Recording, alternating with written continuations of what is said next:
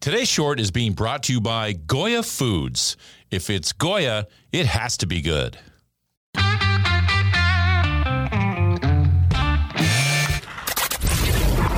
Your daily game plan for success. It's Sax in the Morning. Steve Sax. Hi, Steve Sax here with Sax in the Morning. And today we're going to talk about the element of worrying.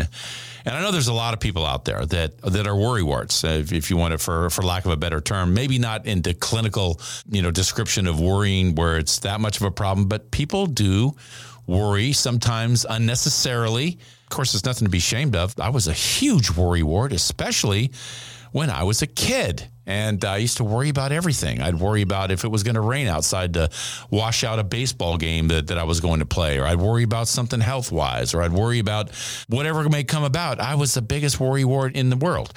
One of the things I can tell you, if I can share this personal experience with you, is when I was in the 5th grade, they would go through health classes with us, and they would talk about cancer and different diseases and, hey, here's some tips to watch out for if you find this on your body or on your skin or whatever it may be. And I remember having this little bump in the back of my neck that, of course, I was, such a worrywart. I was filling out all over the place thinking, oh, do I have a lump somewhere? Am I going to get cancer?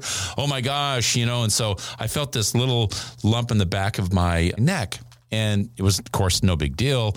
But to me, as a 12-year-old in the 5th grade, it was the biggest thing in the world. I think, oh, my God. And I would secretly harbor these horrible thoughts that I was going to be dying of cancer and there's something wrong with me. And I can remember this was a long time where I would just keep this thing shelved in the back of my mind. And it was really bothering me. And I'd be alone in my room feeling that thing there. Oh, my God, that's a lump. It's in my neck. I'm going to die of cancer. So finally, this one day, I just couldn't take it anymore. And I just opened this up to my mom, and I just began bellowing out all these tears and crying. I thought, oh, I'm going to die, Mom. My mom felt that thing back there. She goes, that's just a gland. It's not even big. And I made something out of nothing because I was such a darn worrywart. But it's hard to tell a little kid that don't worry about anything, because that's the first thing that you do. But it just goes to show you. Now, look, there's adults that are like this as well. And it's a real thing. People worry sometimes unnecessarily. And here's a few things that we might be able to do to kind of put that at a minimum, or try to get over these things a little bit, kind of mitigate the importance of worrying. Now, this publication is written by Cindy Lamoth and Crystal Hoshaw. And they talk about different ways that you can mitigate the problems of worrying. Number one was try mindful meditation. And we all know that meditation helps in a lot of good ways. Another way they felt that you could kind of mitigate the effects of worrying is to practice deep breathing. It sounds kind of like an oversimplification, but increasing your oxygen level lowers the physiological effects of anxiety on your body. It really does make sense. So I think that's another good way of doing it. Other things they talk about was talk with others. Talking with someone who has dealt with the same worries or understands your situation can provide much needed validation and support. One of the best ways to feel less alone is to share your concerns with friends who take time to listen and understand what you're going through. Rather than bottling up those worries, just like I did when I was a kid, you can choose a close friend to set up a time, have coffee with them, or let them know you just need a moment to vent about some things that you're going through, which is exactly what I did with my mom. I finally let her know what exactly was bothering me. And lastly, one of the things I think is really important, this really kind of does cover the gamut of a lot of situations in our life, is to get moving.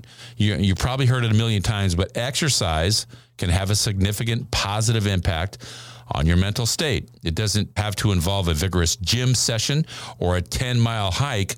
Even a 10-minute walk or around the block can help calm a racing mind. So in closing, I wanted to share a quote with you from the great Samuel Clemens, better known as Mark Twain, one of the greatest authors ever. He was a very, very smart man. And, one of the quotes, if I may, I wanted to share with you about worrying. And this is what Mark Twain said late in his life. He said, "I'm an old man, and I have known a great many troubles, but most of them never happened." And that's my short for today. If you like what you heard, give us a positive review, subscribe, and share. Also, remember that the Sax in the Morning swag is now available on my Instagram site. Go to saxinthemorning_podcast. You'll see it right there on the Instagram, and just hit the link. Everything's there. Mugs, hats, tumblers, you name it. Take advantage of it. And thanks to Al Hendrickson Toyota for their support of this podcast. And be sure to visit alhendricksontoyota.com.